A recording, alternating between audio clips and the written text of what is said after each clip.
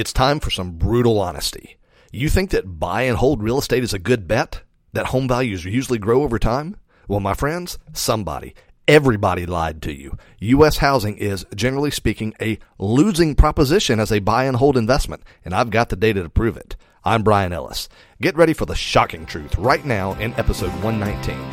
You're listening to Self-Directed Investor Radio, America's only podcast exclusively for affluent, self-directed investors, where each day of the week you receive innovative investment strategy and deadly accurate market analysis that's untainted by Wall Street and unblemished by government propaganda, all in 7 minutes or less.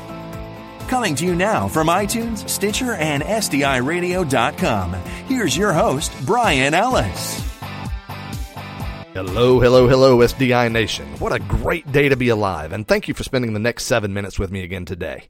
As my thanks for your attention, how about I just go ahead and blow your mind? Here goes. There's a long-standing belief that the odds are on your side if you buy real estate and just hold on to it. Alas, my friends, it's just not true, and I have the hard evidence to prove it. Before I do that, let's establish some context. In the last episode of this show, we began to analyze the notion of buying rental properties in the context of the S3 investment criteria of simple, safe, and strong. I gave you some pointers on determining whether rental property ownership is, as a concept and in terms of implementation, sufficiently simple to be worthy of your portfolio dollars. Remember, complexity hides risk, and so simplicity is a key component for every wise investment. One other thing we discussed on the last episode, which really comes into sharper focus today, is the reality that not all rental properties are the same. If someone's trying to sell you a rental property, you should always seek out additional options for comparison, maybe even in an entirely different market and with different providers, because rental property is not a commodity. One deal is not the same as the next. Folks, it's very realistic that two separate deals could look very good to you, but one will lead to profit and the other will lead to ruin. How do you know the difference? Well, start with what you learned on yesterday's episode and then pay attention to this, too. Safety is the second leg of the simple, safe, strong trifecta of investment excellence. And nothing is more fundamental to the question of safety than having a strong reason to believe that your property will increase in value over time. In fact, equity appreciation is frequently the very biggest part of the payoff for owning rental property in the first place. That's why it's so easy for slick salespeople to mislead you about the likelihood that your property will be worth more in the future. They're relying on the same thing that everybody else relies upon, the assumed knowledge that housing goes up in value over time. My friends, it's just not true, as much as I wish it was. And it's not my opinion. Here's the data. The U.S. Census tells us that for a recent 45-year period, the average home price in America did increase at a rate of 5.4% annually. That's the statistic that makes it so easy to claim that house prices increase on average, but that's incredibly deceptive because in that same time period, the size of the average house went from under 1,000 square feet to over 2,300 square feet. So it stands to reason that the average home price went up during that time as well, and it did. So average home price is the wrong metric. What's the better metric? Average price per square foot. That's where the real story is told. And when we look at that metric, the National Association of Realtors tells us that existing home prices increased by 3.7% per year. So what's the problem? Well, prices are increasing, but value is actually declining. That's because those figures don't factor in the most silent killer of wealth, inflation. I'm not going to bore you to tears with inflation rates or statistics, so here's what I'll tell you. Basically, inflation is increasing faster than the value of the average house. That's a big problem. A practical example of that is this. In 1992, an average square foot of housing was worth 76 loaves of bread. By 2010, 18 years later, that same square foot of housing could only buy about 60 loaves of bread.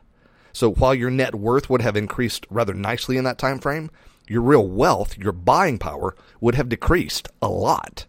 What's the lesson here? Is it that you should not invest in residential real estate? Well, yes, that's a lesson if you're going to do it indiscriminately. You can't rely on platitudes like real estate has made more millionaires than any other investment or real estate is the most historically proven asset class. Those things just aren't true. But if you can internalize the fact that real estate isn't an automatic winner, that some rental property is inherently foolish and some is inherently wise, you can still do well and do well safely. There are two reasons this is true. First, real estate is a distinctly local issue. National statistics are great for understanding broad trends and for counteracting fundamentally false beliefs like those that I just mentioned to you. But the truth is that certain specific regions of the country are more inclined than others to show increases in value, and those places are where you should focus your investment dollars. And second, you can still do well in real estate because all of those statistics make one big assumption, They assume you're paying regular retail prices for your properties. And if you're thinking of buying your real estate from a turnkey real estate company, you probably are paying full retail and possibly a bit more. But did you know that the situation changes rather dramatically if you're able to get as little as a 10% discount on the price you pay versus the retail value of that property? In other words, the dynamics change greatly if you pay $90,000 for that $100,000 house. By making that adjustment, by insisting that you never pay more than 90% of retail value and ideally less for your rental properties, suddenly your real estate buys more bread at the end of the investment than at the beginning. You actually make money rather than losing it. Buying real estate below market value is what enables you to be profitable from day one. That, my friends, should always be your operational standard for investing. So then the question becomes, how do you find properties in strong markets that you can purchase for at least 10% below market value? That's where you've got to start. If you can't get an attractive price in a desirable market, nothing else matters. This isn't a minor thing, folks. It's not easy to find somebody who will cut the price on their real estate by $10,000 or more just because you want a good deal. But my friends, I'm here to help you. Right now, we at Self-Directed Investor Network have identified 3 highly favorable real estate markets across America that have the right stuff. Strong rental rates, solid expectancy for appreciation, and most importantly, because of our influence in the market, the ability to purchase properties solidly below retail value.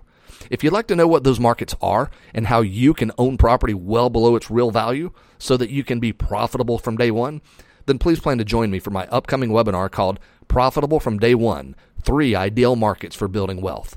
Sponsored by Self-Directed Investor Radio, this webinar will feature yours truly as I help you to understand what characteristics make for a great rental investment, what are the hidden red flags, and most importantly, an introduction to exactly the right people who can help you to grow your cash flow and your wealth by investing in rentals the right way, the SDI way, simple, safe, and strong. To get your invitation for this webinar, just text the word invitation to 33444 and I'll send you one right away. Again, text the word invitation to 33444. But I do recommend you do this right now. I'm telling you about it first here on SDI Radio, so you'll get first shot. But when I announce it to my email list in a couple of days, it will fill up instantly. So please do request your invitation now by texting the word invitation to 33444. Or if texting doesn't work for you, just go to sdiradio.com/invitation. My friends, invest wisely today, the SDI way, and live well forever. Thank you for listening to Self-Directed Investor Radio with Brian Ellis. Don't miss a single episode.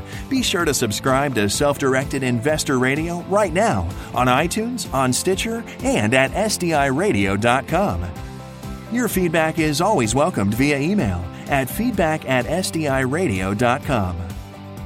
This show is for entertainment purposes only and is not intended as legal or professional advice for your situation. Content is the property of the Self-Directed Investor Society.